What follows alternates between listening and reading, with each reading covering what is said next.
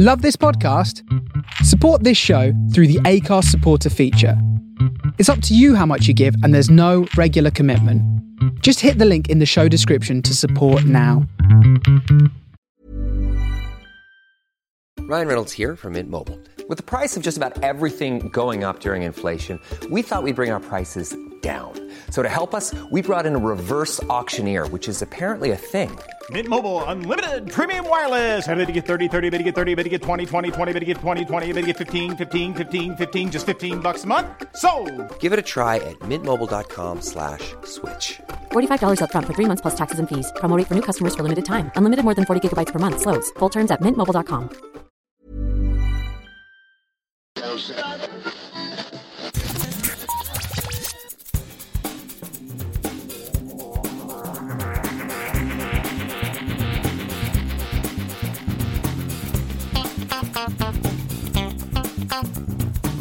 Hello and welcome to episode 404 of Geektown Radio. I'm your host Dave, and with me this week is To Infinity and Beyond! Matt. How are you doing? I'm good, David. How are you? I'm doing well. So what have you been up to this week? Well, I fell a little bit behind actually with Welcome to Wrexham, so I decided to get caught up. I think the finale actually is on Wednesday. I saw a little thing on there as well, so we'll see how that goes, which is good. I've got up to the Ben Foster episode. That was the newest one that I saw, Yes. which was good. I can't remember if I knew before because I've seen bits of his. He's got this podcast he did after he initially retired, which was cool. And I wasn't aware that he actually started out at Wrexham, which was good as like a full circle kind of moment, I suppose, because has now retired again as well. Yeah. Of course, he used to play for Manchester United, which was good. I remember some of those years. I can't remember exactly where and what was sort of going on with that. But of course, you have your goalkeepers for quite a long time usually. So yeah, the team continues to do really well. It's good that they was focusing for an episode or two on the women's team and seeing the different kind of things going on over there. So that was good. But there was an interesting comment, I think it was the bartender or somebody made in the episode and said like, look, we're flying through this league, and said like, okay, what level do you think you're actually at? And they said League One, because you got Premier League, Champions League, League One, League Two, and then the National League. Mm-hmm. I don't think it could maybe handle something like the Championship. The Championship's been known to be quite physical, although all of English football kind of is quite physical anyway. That would be about the level I would say that they're at, maybe like a mid-table-ish sort of Championship team, which would be good. It's interesting they did show the Ben Foster thing because somebody runs United Stand called Mark Goldbridge, who I've watched a fair bit of. He said he thinks that Wrexham are going to win something serious before Tottenham do. Tottenham, of course, in the Premier League at the moment, which is an interesting kind of take. I kind of agree with that. Tottenham haven't won anything in I don't know what the last time actually was. It's been a while. But aside from that, they're being run very well, which is the main kind of thing. Like, as good as your team can kind of be and stuff, it depends on how well you run. And when you've got Ryan and Rob running the club and it's going pretty well, that's quite a good start. So are you caught up on Wrexham? Yeah, I've been watching it as it goes out weekly. I really, really enjoy that show, which, given I have very little interest in football, it's surprising how much I've got into that. It's been really enjoyable, and I like the way that they don't just focus on the football itself. It's all about the town, the fans, stuff going on around the club. It's not just about whether they'll get promoted or not. It's a really big highlight thing for Wrexham. And it's interesting to see episodes where they've had people flying in from America, from Japan, from, fans that have caught the show on Disney Plus have then become fans of Wrexham, and they've got fans around the world, which is really odd for this like little low-level team. You expect it for people like Manchester United, but for a little low-level team, they're way sort of punching above their weight, really, which is awesome because that brings in revenue for them, and that's something that they desperately need. I'm always rooting for them, and we know how they resolved this season has obviously been out there because it was last season in the football terms. We're into next season now. So, yeah. But I'm looking forward to seeing more of it. I mean, I'm sure they'll be making more seasons of this moving forward. So I don't know whether they've officially renewed it or not. I'm not sure, but I'm sure they will be making more of it. So it's been great, but I'm looking forward to seeing more. Yeah, definitely. The other thing I've been watching, other than what you've also been watching. I mentioned now and again that I put Friends on when I'm basically in the kitchen. If I'm like making food, making a drink, something that will take a couple of minutes, I stick Friends on, which a lot of people do that. Like if they're doing house chores or, you know, that it's that kind of show that people really like to put on in the background. Comfort TV. Yeah. Yeah, certainly. Of course, we had the unfortunate passing of Matthew Perry recently, Chandler, who's very, very iconically known in that role. It was quite sad and quite sudden. He's just outstanding as Chandler. He's known for his kind of one-liners and stuff. In terms of the other characters, now that I'm going through it, I'm actually not paying attention to what season or episode I'm on. I'm just kind of letting them play one after the other. But I think I'm on about season 5. Ross is definitely the worst character. I know I've kind of mentioned that before. Yeah. Because usually you get the classic Janice scene. She pops up, she says, "Oh my God," or she does her classic laugh. And that's known as being like iconically kind of irritating. Yes. But you've got a ratio difference there where she's not in the show as much as what Ross is. Ross's main problem, though, is he is very controlling. Yeah. But then you've got it balanced out with like Joey's really fun and Chandler. And I think particularly the friendship between them two really stands up. I think Chandler and Monica are the best couple in the show. In fact, I know the whole Ross-Rachel thing. I know it's got like the more history to it and they liked each other when they were, or he liked her when they were really young and stuff. But that never quite stuck to me.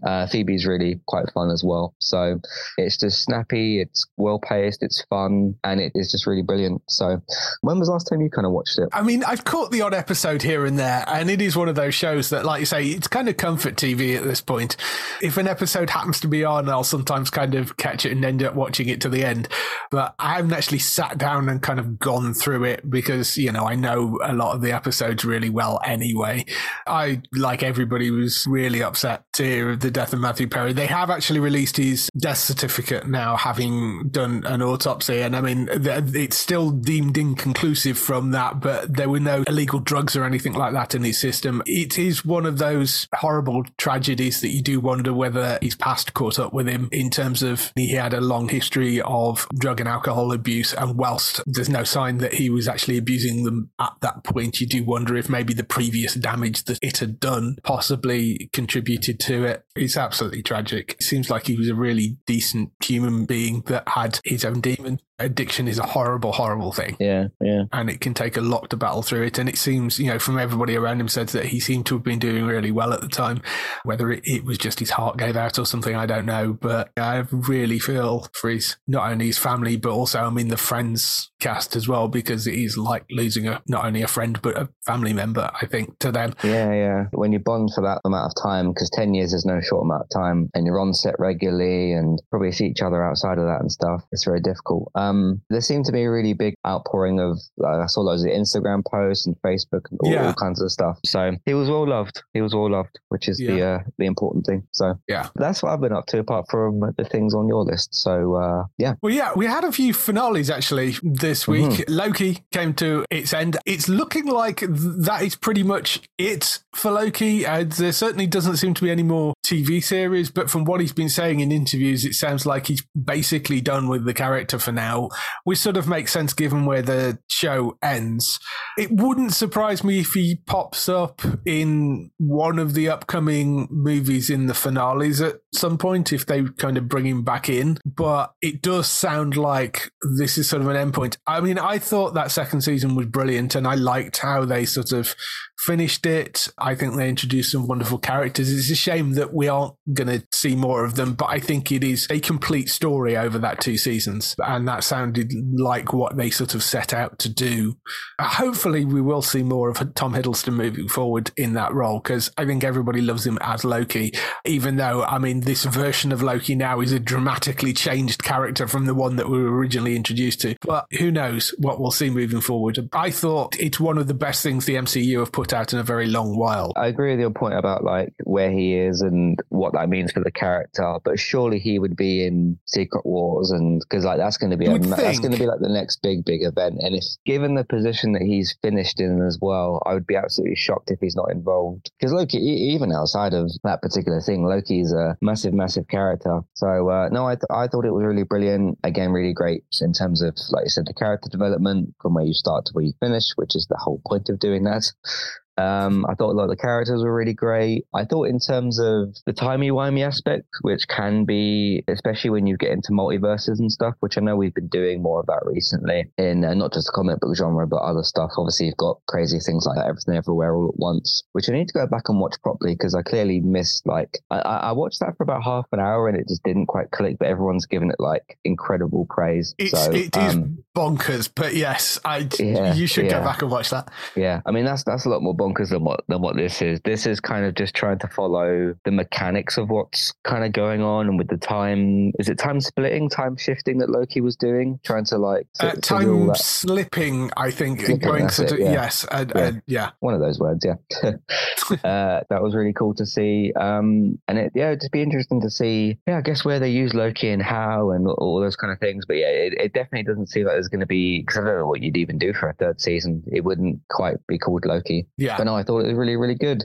And again, in terms of not necessarily shorter episodes, but shorter seasons, sometimes you just don't need longer seasons. I did see again some comments of like, oh, it's only 6 episodes and stuff. What would you possibly do for the next episode? Well, I mean, maybe there is some more stuff you could have put in before ending at that point, but I think it was well constructed and it worked over 6 episodes. Or, I mean, arguably, was it 6 episodes in the first season as well? I can't remember, but 12 episodes in total. It works. They told a really good, well-constructed story with that, and I do think it's one of the best things they've put out. It's a really solid story. The choice to use the character of Loki for this was also really smart, because considering how this even starts, even before the Loki show started, with what happened in it was in Endgame, wasn't it? Mm-hmm. Endgame and Infinity War sometimes blend together. Yes. But given how that kind of starts, is the perfect choice for the character to use as well for this. So very good stuff, really good. Definitely worth going to check out.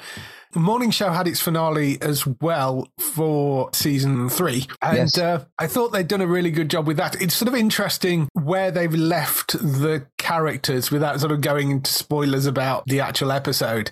But it does allow them the opportunity to not bring certain people back, to sort of, move cast around if they need to sort of lower some people's roles and up other people's roles, which I think is an interesting point, because I believe behind the scenes, although it is that they are exec producers on it, Jennifer Aniston and Reese Witherspoon, I think on screen they were only actually contracted for 3 seasons. So there will be contract negotiations. As I say, they are exec producers on it as well.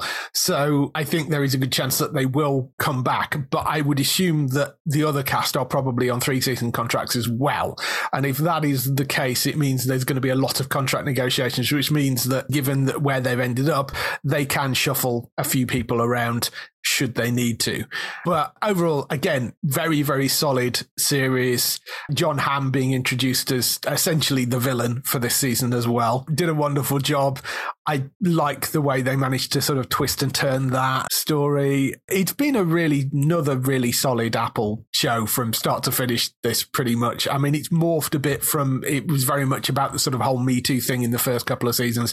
And, it's more morphed into more about sort of billionaires and that being a bad thing. And they are taking real world subject matter and creating interesting narratives around it. Yeah, it got kind of bonkers near the end, like all the different kind of negotiations and stuff that were going on. I know it's a smaller part, but like how we know Stephen Fry to be, and obviously he's acting in the show, but like seeing how he was acting in the show, I was like, wow, I've never heard Stephen Fry speak like this before. So that was very cool. But is it renewed for a 4th season? It is renewed for a 4th season, but as I say, although it is renewed, they have to, I think, renegotiate some of the cast contracts, because I remember that when they announced the renewal. So it is definitely coming back. There may just be some cast changes, but as I say, given where this plot ends at the end of that season, that also makes sense in the world of the morning show as well. So, yeah. One thing it was quite how I liked how it handled was being a fictional world, but how it used like the real world situations that were going on, like stuff with the abortion thing in the US, and obviously it pretty much started with doing that, didn't it, with the Me Too thing. Yeah. And then you had like stuff with the president and all kinds of other things going on. and the way they kind of weave those things into the stories, I thought was used quite well. So yes, that was really good. There was a show called The Newsroom, which was absolutely brilliant, from Aaron Sorkin, who did The West Wing, and he did an incredible job with that sort of stuff, of taking sort of, because it's based in a newsroom, taking real world events and working them sort of into the story. And they did a wonderful job with that show on that sort of thing. And the morning show is doing something similar here. They've picked up some of that, not quite to the same extent, but working in the pandemic a bit more and the Capitol riots, all that sort of stuff. They've done a really good job with how they're handling that, which makes sense because, it is a show about a morning news show. So, really, really good job. Great TV show. Another thing worth getting an Apple subscription for. So, yeah. In terms of gaming, City Skylines 2 came out. So I've been working through that. It's interesting. It's a bit in sort of the same way as Starfield. It's one of those games that will be good in a couple of years when it's got more stuff in it. It had a rocky launch. It really did, because it's horribly optimized. And I think Colossal Order, who make it, hold their hands up to that. They've said it's nowhere near as well optimized as we hoped it would be by the time we released it. They have made some improvements, and it is actually running okay on my rig, which isn't a particularly high-end rig. It seems a lot more stable with a couple of the patches they put out. There is the issue that there are nicer things in the base game than the Cities Skylines 1 base game, but at the moment there isn't official mod support, although it is definitely coming. They've been very clear on that. It's just not officially launched yet. And it's a game that people got so used to modding. I mean, people will run City Skylines with literally 100 mods running on it. So I think there's a lot of people waiting for that stuff to come out, because there are a few odd little quirks, like you're putting down roads in it and it seemingly is impossible to put stop signs on, say, side roads without stop signs appearing on the main road as well. There's weird little things like that, and you're like, well, that's an odd design choice. Why didn't you make that a bit more granular in terms of the amount of control that you had over it, particularly as there were mods previously that showed you how to do that sort of traffic management really, really, really well. So there are little things that are sort of slightly niggly. It's not particularly well balanced either. I'm having a lot of fun with it. I mean, I've done, 60 hours or so with it already. I am enjoying it. And it is still the premier city building game, most definitely. And I don't want to compare it to the first game because that's very unfair, in that the first game had been out for like 5 years, had 1 million DLCs to it, and had a lot of mods running on it. So it's not fair to make a completely direct comparison. Comparing the base game of City Skylines to the base game of this, I think this is certainly an improvement on that. It is just a case of it is something that will get better as it gets older, because there will be more DLC, there will be more mods, and if you don't want to jump onto it right now, I entirely understand that. But if you enjoy city building games, wait for it in a sale, wait for it when some of the DLC comes down and it calms down a bit, and then go out and get it, because it is worth getting. The base game is a lot of fun, but it is one of those that will get better with age, much like Starfield, so... There was another bit of news that dropped, which was the GTA 6 trailer has officially been confirmed by Rockstar as coming in December. Note that is the trailer, not the actual game itself. So this was an announcement for the trailer for the game, which shows you how ridiculously huge this thing is. I mean, we kind of, I think, know some of the stuff that is going to be in GTA 6 because of all the leaks. And as far as we're aware, it's in Vice City. There is a male and female lead for it. Whether they're working together or not is not 100% clear, but it seems like they might be. I'm looking forward to it. I mean, it's been, 10 years, something like that, since the last one came out. On the PS3 and 360, yeah. They've milked enough out of that GTA 5. You could say so, yeah. It sold like 195 million copies or something. Yeah, it's a ridiculous amount of copies that initial game sold. So there is a lot of excitement for it. It's been so long that there was not a new GTA game on PS4 and Xbox One. Wow. Obviously, we had Red Dead 2, which was obviously massive, but it skipped the whole generation. As cool as this is, and we've had this in the background of like, yeah, we're pretty sure GTA 6 is on the way, and we've heard little updates and stuff. So my guess is going to be this is going to be at the Game Awards, because that's I think December 7th or something. That would make sense. I think it would have been very cool if Rockstar didn't say this, and then we get to the classic, end of presentation thing, and Jeff Keighley stands there, and he would have been entitled to have the smuggest look on his face, knowing I'm about to have the GTA 6 trailer at my, because he owns the Game Awards, doesn't he? Right. And he would have been able to stand there with like the most confident, smug face and that, knowing that like I'm about to show this like most anticipated ever sort of trailer at the Game Awards, and then as soon as you'd have seen the Rockstar logo, everybody would have lost their minds. I mean, it's still going to be the case, but yes, I think it would have made even more of a punch if Rockstar didn't say this. As cool as it is to know, like, oh, the trailer's really, really close. You're talking like a couple of weeks, basically. Because I often reference like the 3 video game juggernauts, which is FIFA, or the FC as it's called now. Yeah. Then you've got Call of Duty, which is not in a good place, but it's still incredibly profitable. And then you've got GTA. The only difference between those 3 is obviously COD and FIFA comes out every year, and obviously Grand Theft Auto doesn't. But those are like the 3 big video game stuff. I know you've got things like Fortnite and all that, but I'm talking about games that sell a lot. Like in GTA's case, in the hundreds of millions. So yeah, this will make the internet die. So yes, this will break the internet. Yes. Yeah, get ready, Elon Musk, because Twitter's about to be even worse. Yes, just be GTA 6 all over the place, I'm sure.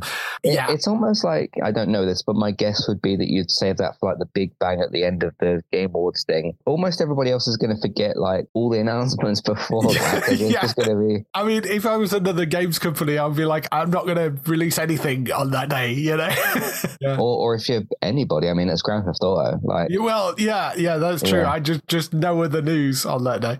I think you're probably right. It likely isn't going to be the Game Awards when they announce it, but we'll see when it drops. In terms of other TV shows, talking about Apple stuff, For All Mankind came back as sort of taking over from the morning show, I guess. But that's back for its full season. Good, solid start for that. This has got to be Joel Kinnaman's last season on this show, because his character's like 70, I think, at this point. So, because they jump forward a decade each season. So he's got to be in his 70s, I would have thought, at this point. And I mean, he's still floating around in space at the start of it. I kind of think that surely they can't keep him around much longer. I love the guy. He's a great actor, but it's getting to the point where you can't have a sort of 80, 90-year-old still around in space. That doesn't really make any sense. So we'll see. But they've gone from moon landings to Mars landings. This is more about the kind of Mars and the buildup of the colony over there. They have introduced a few new cast members, as they do every season. Very enjoyable. It's a really nice structure that they have to that show, in that, you have this turnover of cast as you go through, because they move it forward 10 years each time. I need to get caught up on that, but there's a lot of it to watch. Yes, there is. And I meant to get caught up last Christmas, and that was a year ago. So. Yes, you need to go back to it. You definitely need to go back and watch more of that. It's been really good. One of the things that popped up on Netflix was the Robbie Williams documentary, or docuseries. It's 4 episodes, I think, in total, which was sort of really quite interesting. It's by the same guy that did that Bros documentary that I think they did for the BBC. The way that they present it is with Robbie kind of going through on a laptop, looking at various points in his life and sort of taking stock of things. He has, as is well known and well documented, he has a long history of issues with drug and alcohol abuse, and it's him having to go back through that. And he's also looking at, his time in Take That, which, a lot of that rift, thankfully, is now healed. But just found it quite an interesting thing to watch through, of somebody who's obviously, he'd been diagnosed with depression, and he's obviously dealing with mental health issues on top of, the addiction issues. So just kind of heartfelt documentary series. And obviously it depends whether you're a fan of Robbie or not, of what you're going to think of it. But I thought it was well put together, fairly open across the board, with him talking about his life experiences. And certainly if you're a fan of Robbie or Take That, I think it is something worth looking at. And in terms of new shows, Culprits, I started watching the first episode of that. It's an interesting one, because it's sort of pitched as this heist drama, except it sort of starts after the heist. So you're following the characters after the heist has been done, and somebody, a sort of assassin, has come back and started targeting them. That was the pitch for it. It's Nathan Stewart Jarrett, you'll know from Misfits and various other things. He's sort of the lead role. Gemma Arterton plays the boss of the heist crew. Those are sort of two of the big characters that we meet in the first episode. Bits of it are their current life and bits of it are told in flashback.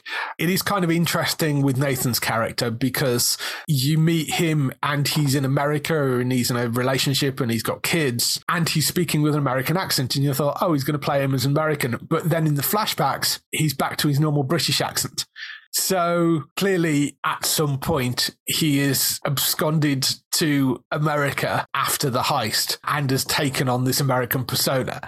It gives him a chance to play around with his accents, which is kind of interesting. But I've only watched the first episode so far.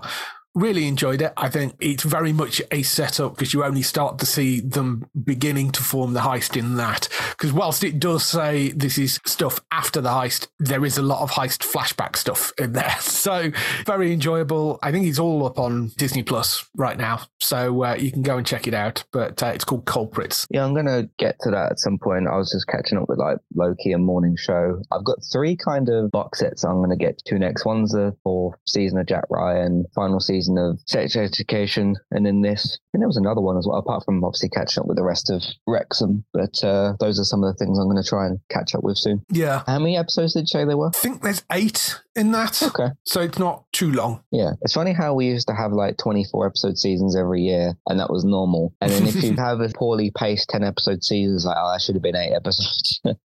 Yeah. So, yeah, quality over quantity, isn't it? Yes, absolutely it is.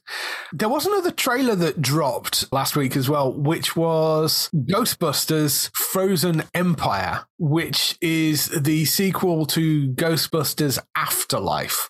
That's the title for it, which we hadn't had before. And also we got a little trailer for it, which was reasonably detailed for what they called a teaser trailer.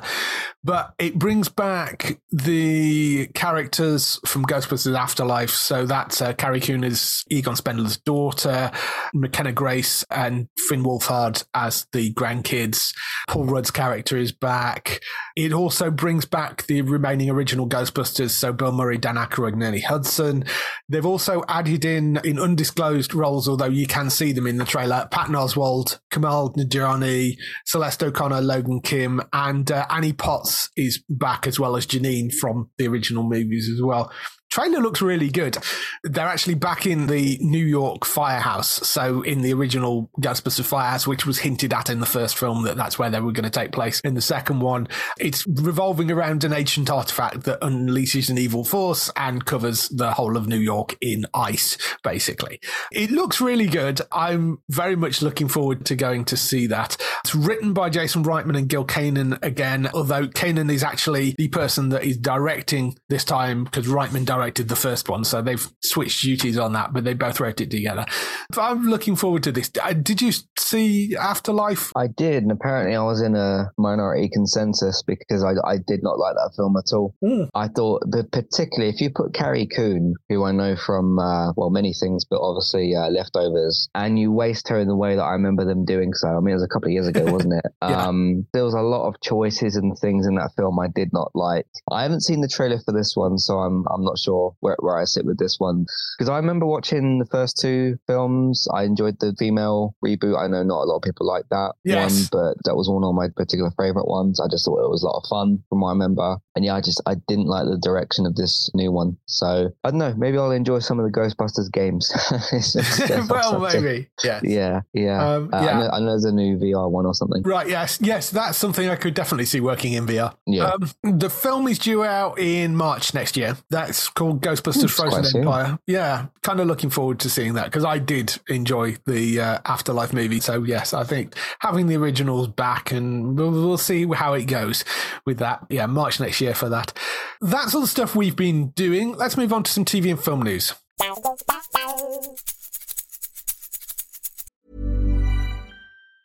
Burrow's furniture is built for the way you live. From ensuring easy assembly and disassembly to honoring highly requested new colors for their award-winning seating, they always have their customers in mind. Their modular seating is made out of durable materials to last and grow with you. And with Burrow, you always get fast, free shipping. Get up to 60% off during Burrow's Memorial Day sale at burrow.com/ACAST. That's burrow.com/ACAST. burrow.com/ACAST. So we start off the TV and film news with the renewals, cancellations and pickups. One cancellation, which has been a while coming, but I think the writing was on the wall for a while. The Rookie Feds has been cancelled by ABC after one season.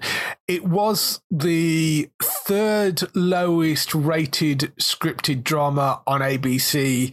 The only things it was in front of was the final season of A Million Little Things and another scripted drama which they'd already cancelled. So its numbers weren't great. I think it did better on sort of catch up, but its live numbers weren't particularly good.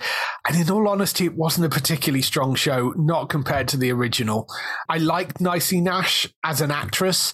I just found her not great in the role in this. I don't know whether it's the writing, whether the other characters were sort of interesting. Just didn't quite gel properly for me. And I can't quite put my finger on exactly what didn't work, but that will not be coming back. They've also opted not to pick up The Good Lawyer, which was going to be a spin-off from The Good Doctor. They did it as a put pilot. That's when they stick a pilot into the episode run of the main series. So there was an episode called The Good Lawyer of The Good Doctor, and that was in as a pilot. It apparently tested really well. They've just decided that they're not going to pick it up. It's one of those things that because of everything that went on with the strike, they're shuffling a lot of stuff around. And I think they've looked at some things and gone, well, we don't really need this. And the same with that pilot. They kind of went, well, we kind of liked it, but it's going to be a lot of work to try and bring it back at this point, and we don't really need it right now anyway. So we're just not going to pick it up. The other thing which has been cancelled and thrown into a large, deep hole is a film called Coyote versus Acne, which was this movie which I think was either fully animated or animated/hybrid film. It's WB again, and they've canned the entire completed movie for an estimated 30 million tax write-off. The thing cost an estimated 72 million to make, apparently. It was directed by Dave Green, who did the Teenage Mutant Ninja Turtles Out of the Shadows. The studio is claiming a shift in strategy on theatrical releases, because this was originally made for the Max streaming service. It did briefly have a theatrical release window, and then they bumped it, and now they're saying that they're moving more towards theatrical releases, so that's why they've got rid of it, which doesn't quite make any sense.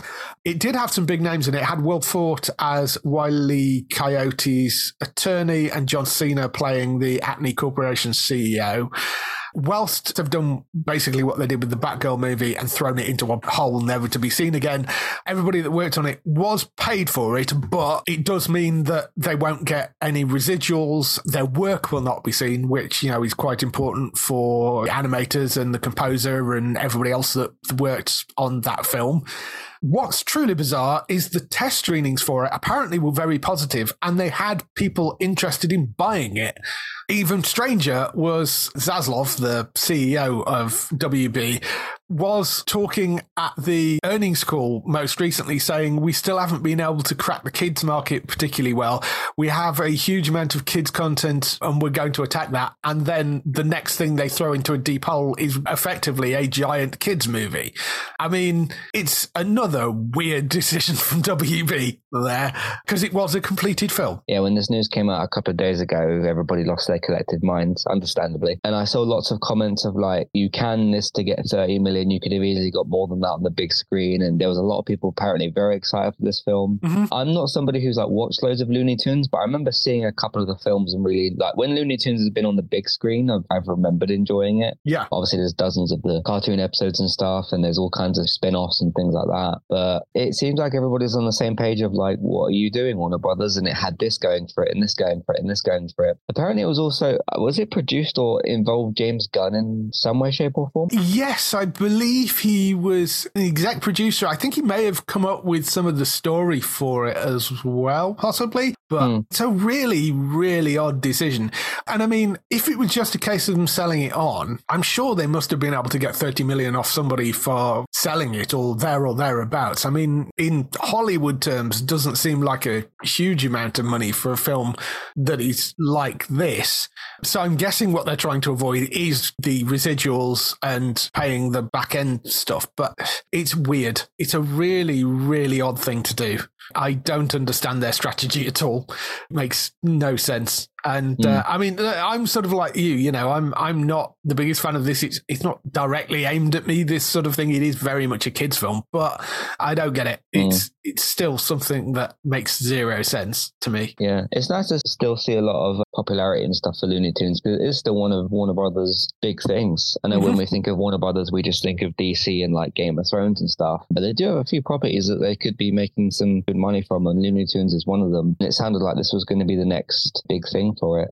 So was there ever like a trailer or anything for this? No, it wasn't even a trailer for it. Right. I was wondering if I could look like something up, but no. I mean, it sounds like it was complete, to the point that the composer was saying they'd done the music for it and it was animated and completed. So it's not like, oh well, it wasn't going well, it didn't test well. It's just a really odd choice, because as I said, the test screenings supposedly were positive. They had people interested in buying it, and they went no and just decided to throw it away, which somebody did make the interesting analogy of, if it's illegal for the mob to burn down a restaurant for the insurance money, surely this should be illegal for a production company to throw away a film just to get the tax write-off, which is an interesting analogy. There does need to be something put in place to stop them from doing this. I don't know whether it's maybe the rights to that particular film revert back to the creators so they could do something with it, whether there needs to be some sort of penalties in place for them,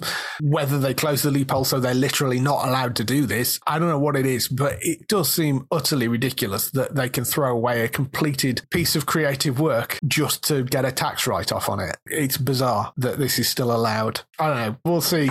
But yes, there was a lot of outcry for that, which I entirely understand it.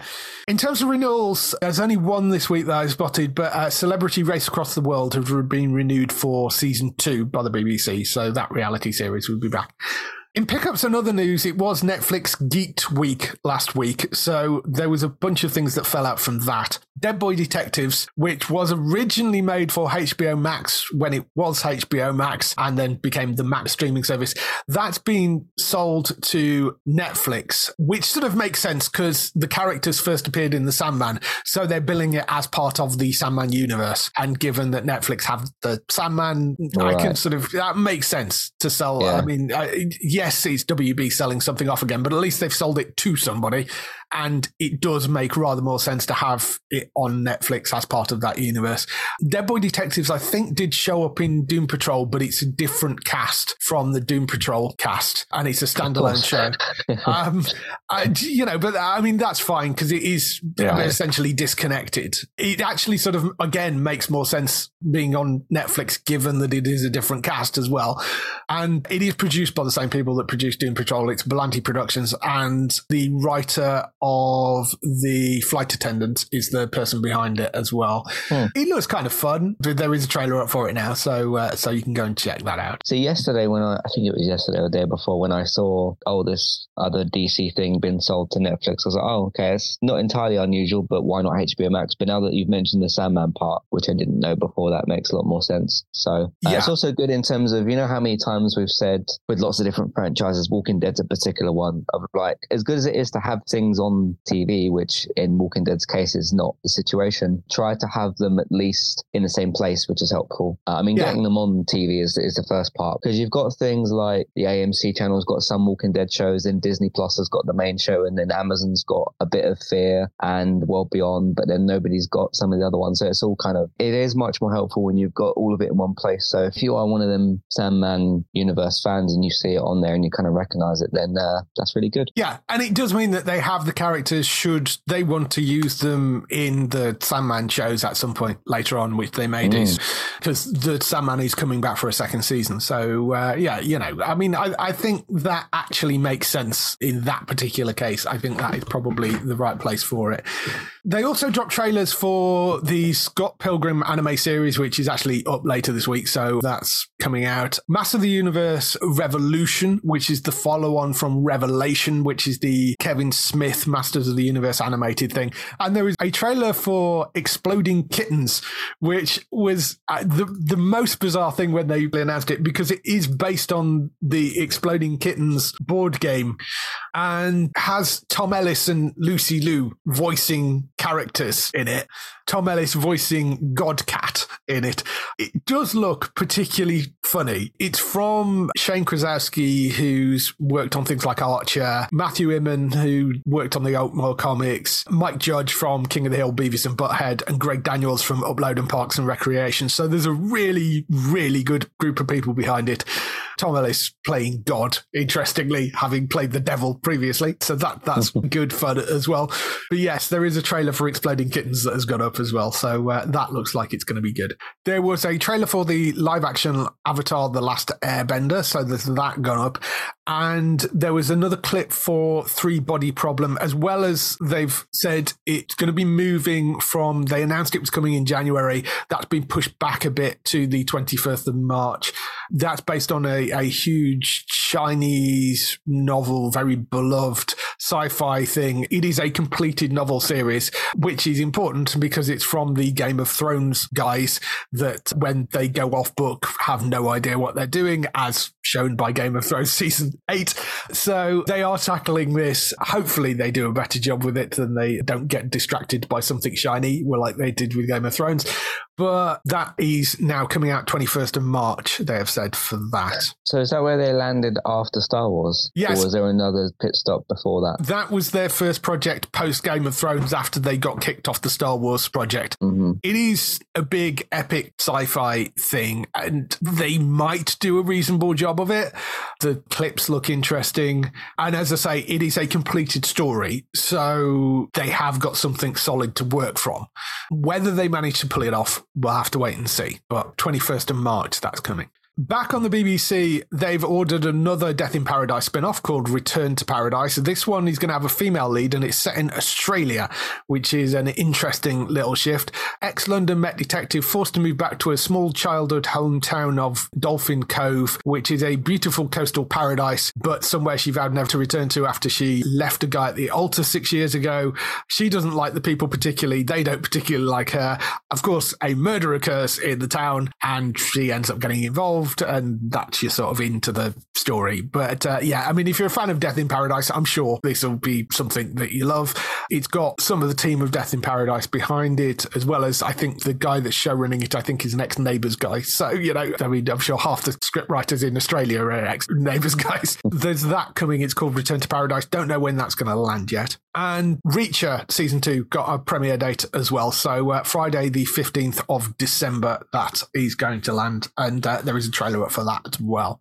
The big news this week, of course, is that the actors' strike is finally over. They have reached what they're referring to as a tentative agreement between SAG-AFTRA and the Hollywood studios.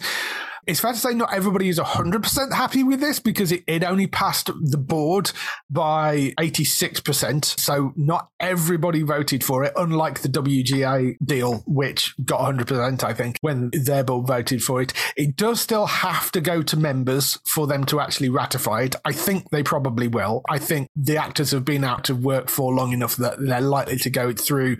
There are a few little bits and pieces where there are loopholes which could be exploited. And I think that's what's upset some people with this. But I think overall, they have got a very good, very solid deal. They're estimating it's worth about $1 billion.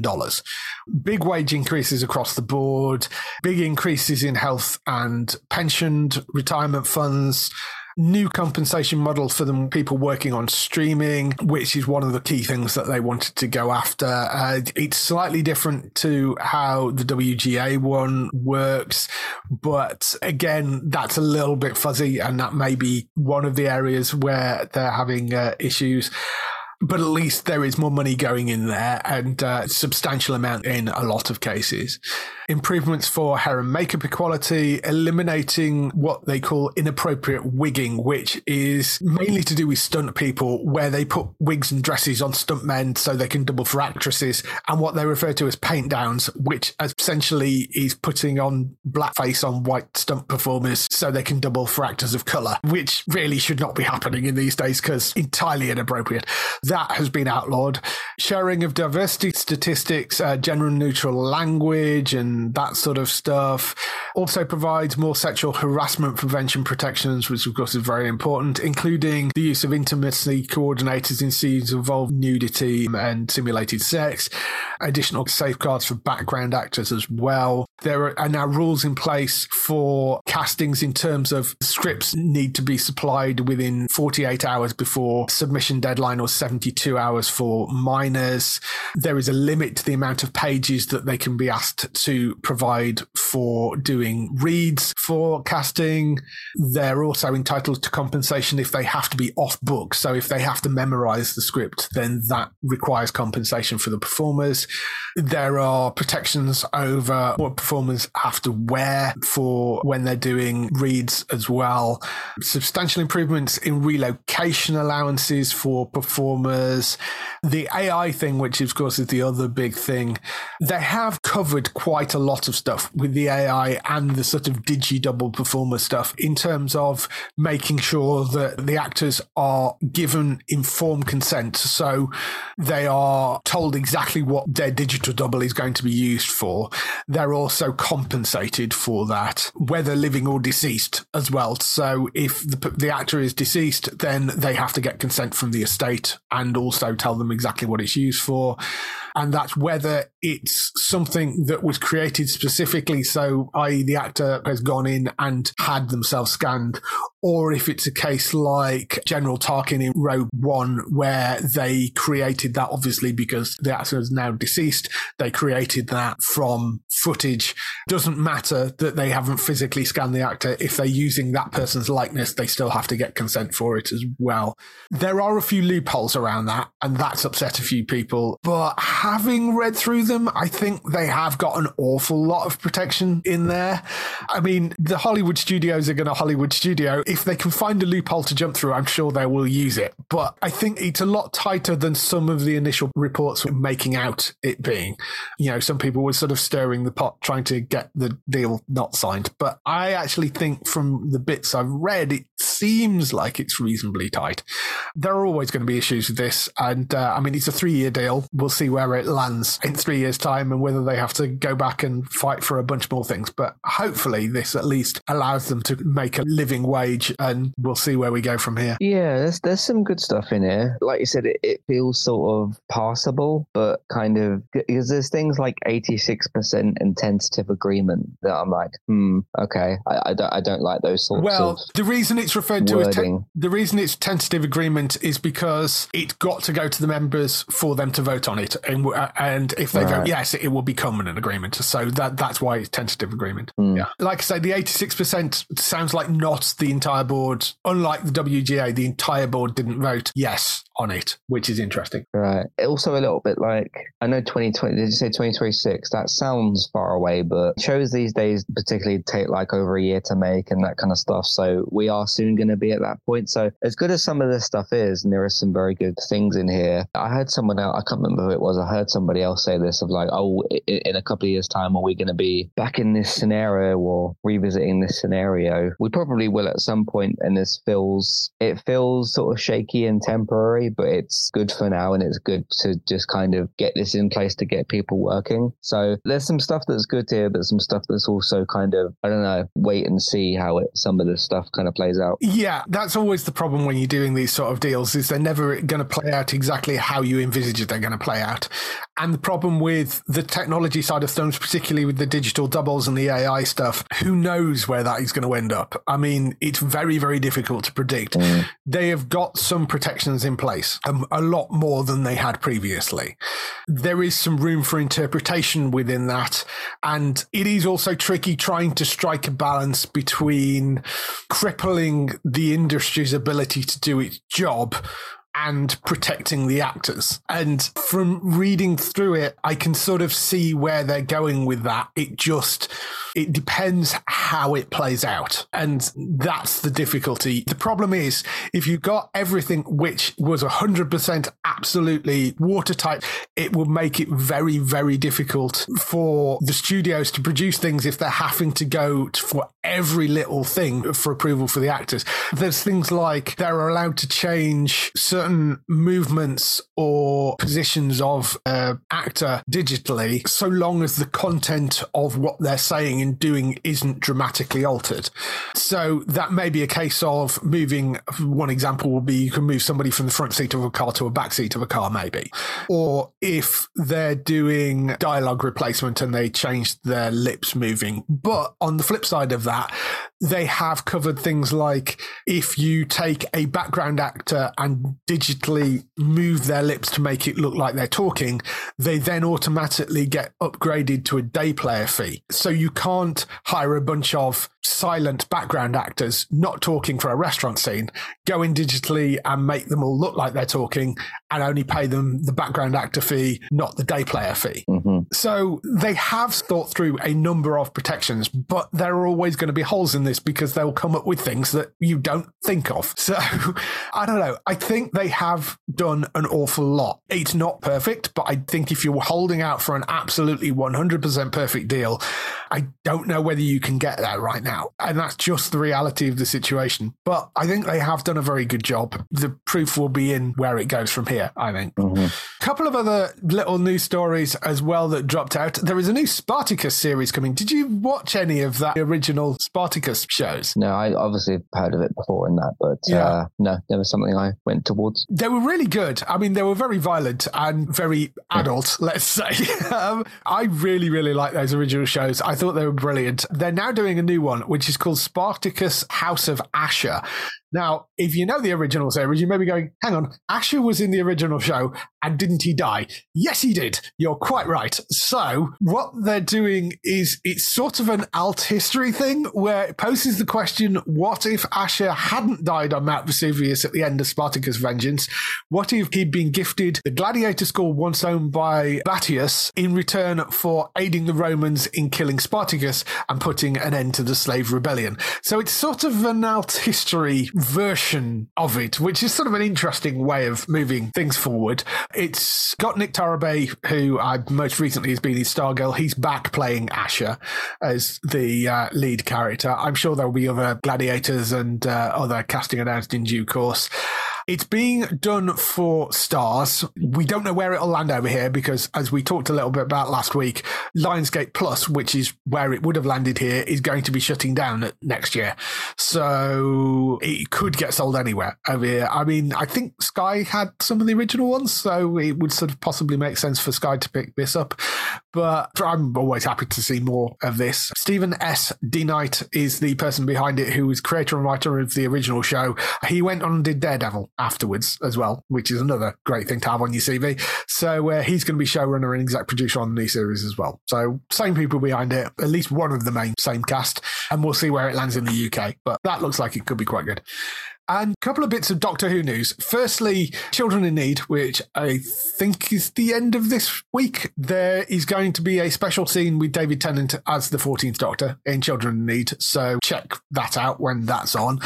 But there was news about another Doctor, Paul McGann, might be getting his own series. Now, I put might in capital letters here because I will bear in mind this is an article that was in the Mirror, so I can't vouch for any of its accuracy. There was a source that said Russell likes the idea of bringing Paul McGann back in his own set of episodes in the TARDIS. Disney are on board as they want more original content and want to fully exploit the franchise as they know how big it could become. Paul McGann played the 8th Doctor. He's only actually been on screen 3 times, which is why specifically this would be a good Doctor to actually do, because he's never had his own series. So he was in the 1996 television movie. There was the Little Night of the Doctor short where he regenerated into John Hurt's War Doctor, and there was a cameo in Power of the Doctor, Jodie Whittaker's final episode as well. However, he is the Doctor that has been the Doctor for the longest period of time, because he was the Doctor whilst it was off air, and he kept the franchise alive through the audio dramas, because he was the Doctor from 96 to 2005 when Russell T Davies brought it back with Chris Eccleston. So there's a lot of love for Paul McGann and his version of the Doctor. It's a character he's been honing for a long time. And I think it gives you an interesting opportunity to explore an area of Doctor Who history which they haven't massively covered on screen, which is the Time War, or the lead up to the Time War, which has been mentioned as sort of this was this big war that wiped out the Time Lords of Gallifrey and the Daleks. So we saw some of that on screen in the 50th anniversary, and it's been covered a little bit in the comic books and in the audio dramas, but a lot of it is still a mystery. So this would be a really nice opportunity to do a series which has the Doctor as the main character, but he's a little bit darker as well. Almost like sort of Torchwood to Doctor Who, maybe not quite that dark, but it does give you an opportunity to have a slightly different tone to this. So yeah, I'd be up for this. Paul McGann himself said he's definitely would be well up for it. I mean, he said that at Comic-Con panels, and, you know, be well up for doing a series as that character. So we'll see. As I say, can't vouch for it being true or not, but I'd be interested in seeing this.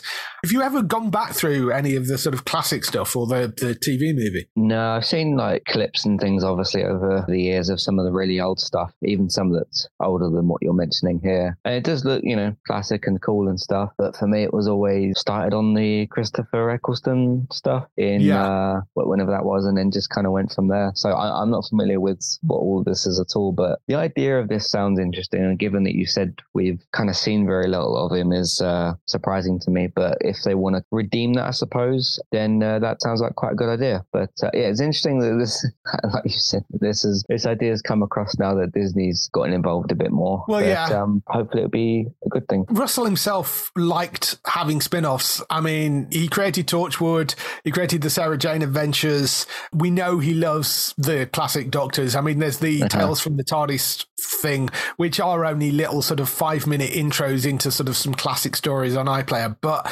that brought back a lot of the original Doctors as well. So I think it could be quite an interesting thing, and Paul really deserves his own series. Whether this is true or not, it does sound believable, because Disney's modus operandi is spin-off, spin-off, spin-offs, and Russell T Davies has also made noises about wanting to build out Doctor Who as a franchise, and this would be an interesting area to explore. So don't know. We'll see whether it happens or not, but hopefully it does. I will be very interested to see this if it happens. No official word. Like I say, it was an article in the Mirror, so who knows? But I think it's a really nice idea. There seemed to be a very positive reaction to it when the news came out, so I think a lot of people would like to see that happen. So that's all the news we've got for this week. Just some highlights for next week on TV. So, highlights for next week. We have The Lazarus Project returning for its second season. I have seen the opening episode of this. It's really good. Pretty much picks up where it left off. 15th of November at 9 p.m. on Sky Max for that. You've got The Crown returning for part 1 of its final season. That's on the 16th of November. Scott Pilgrim the Anime. That is Scott Pilgrim with all the voice cast from the Scott Pilgrim versus the World film. That's coming on the 17th of November. Monarch Legacy of Monsters, which is the legendary Monsterverse Godzilla series, that is coming to Apple TV Plus on the 17th of November. Scrublands, which is an Australian crime drama, that lands on BBC 4 on the 18th of November at 9 p.m. And Kin, which is an Irish crime drama, stars Charlie Cox, Claire Dunn and Aidan Gillian. That lands on BBC 1 on the 18th of November at 9:35. So some good TV coming next week. If people want to find more of you, where can they find you? You can head over to entertainmenttalk.org and your podcast platforms for TV, games, films, main eye podcasts. I was a little bit ill in the last couple of days, so I missed doing a couple of episodes. I'm hoping to see one of, if not both of, the Marvels and Five Nights at Freddy's this week. So look out, hopefully, for those. A gaming talk podcast to do as well. There's going to be some interesting stuff to talk about with Call of Duty. Goodness me, what a mess that situation is. So that's going to be interesting. I did do 2 2 TV season reviews this week. One was for Invasion Season 2 and one was for Still Up. They're both Apple TV Plus shows. So yeah, I've got some other stuff coming as well. You can follow me on, everybody calls it Twitter, at eTalkUK. If you want to, like everybody does, don't they? Yeah. Twitter at eTalkUK if you want to say hello or follow or any of that kind of stuff. That's me. Oh, also, very interesting to hear Gray mentioning the Beckham documentary last week. That was a nice surprise. So, yes. Because I never thought I'd hear him say that. So. Yes, anything to do with football. Yeah, I know. Yeah. For other people involved in the show, you can, of course, find Bex over on twitch.tv/Trista Bytes. That's BYTES. She's doing lots of streaming every week, and she's raising money for the Samaritans right now, which is a great charity. So go and check her out and go and watch her streams over on twitch.tv/Trista Bytes. For Daryl, you can find more of his stuff on HollywoodNorthNews.net for all those TV series you love, which are shot in Canada. For us, you can visit the website at geektown.co.uk throughout the week and see all the latest air date information. If you want to get in touch with your questions or comments, email us on podcast@geektown.co.uk. Leave a message on the website page. Find us at Geektown on Twitter, on Facebook at facebook.com/Geektown, on YouTube at youtube.com/Geektown, on Blue Sky at Geektown, on Instagram at Geektown UK, TikTok at Geektown UK, and Threads at Geektown UK. That is everything. We shall see you next week. Bye-bye. Goodbye.